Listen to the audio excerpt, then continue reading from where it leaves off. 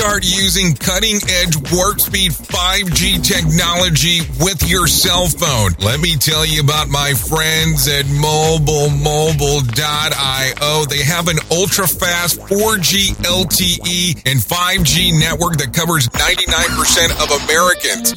So they've got you covered everywhere. Think about it for a moment. You have the opportunity to take a test drive for 10 days with unlimited talk, text, and premium data. What is premium data? Premium data is an allotment of a cellular data that you receive from a higher priority on the network. You won't get throttled like you will with some of those, non-brand service providers. To find out more information, all you have to do is go to MobileMobile.io. That's MobileMobile.io to start your 10-day free trial. Hello. Here is our main story on the Rated R Safety Show. So we have to talk about it. We have to move forward with it. We have to go, okay, it is time to talk. Now, listen, the pandemic has come. I don't know if I can say 100% the pandemic is gone, but, pandemic. But there was a lot of things that occurred to us as people, as individuals, as groups, however you want to take a look at it. But life changed over a 2-year period more dramatically than what you would think that it would change at any point in time. Now, listen, we can sit here and say that during that 2 years of change, there were some politicians that did this. There were some politicians that did that. There was some injections. There was some vaccines. There was some medicine. There was some change. There were some jumps in technology. There was all kinds of stuff that you can elaborate on. And yes, you could. But let's go down to the finite detail that I want to talk about.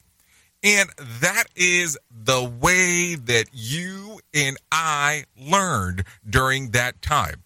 And now listen, virtual was a big deal. Like, hey, we are going to have a meeting and it's going to be a virtual meeting. And I think that we had virtual coming out the wazoo, if you know what I'm saying there, in regards of things that we were doing.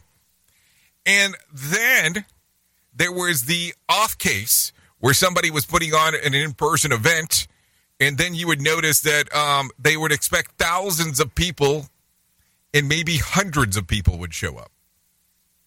So it's gotten to the point now where you have to start asking the question of, now that you're seeing some other things roll out where people are able to do things in person, are you willing to go?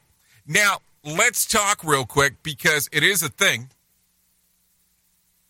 It is a thing now that you are able to do VR with some of these events. And I'm not talking about that little shitty VR that some companies are doing that they go, oh, yes, you're in a waiting room. And no. I'm talking true-blown full VR that it looks like you're sitting in the crowd because they have a full-blown 360 camera that you can take a look around on.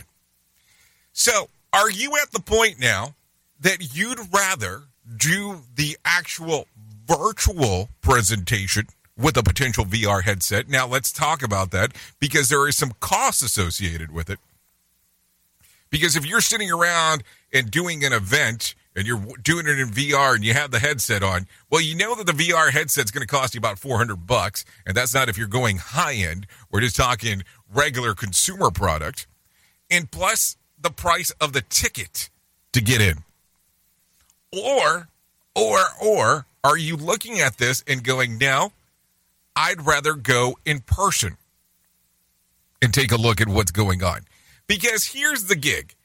We can go to these events and learn on what's going on. And yes, you can learn from home as well as you're watching some of these events. But some people, and I'm not going to say everybody, because I think that would be a lie, say that the biggest value that they get out of these events is because of the networking opportunities that are there. So when you take a look at this, do you go, the networking opportunity is the deal, or do you look at it and go, the networking is not so important? I mean, it's a combination depending on how you want to look at it.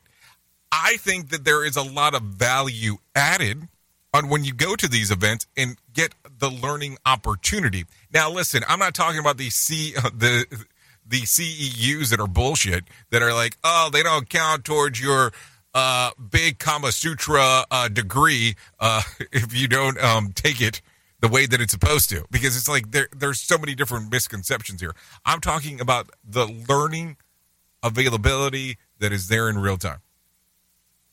It gets very, very interesting as we are talking about this, opposed to it just kind of sitting back. So when you take a look at this, what do you think? Virtual headset, standard virtual event, or in-person event? What's the best one, and how does your team learn best? Because there's a lot of stuff to think about. There is a lot of stuff to discover. And learning is a journey, and everybody learns differently.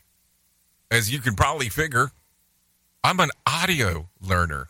You get it? An audio learner.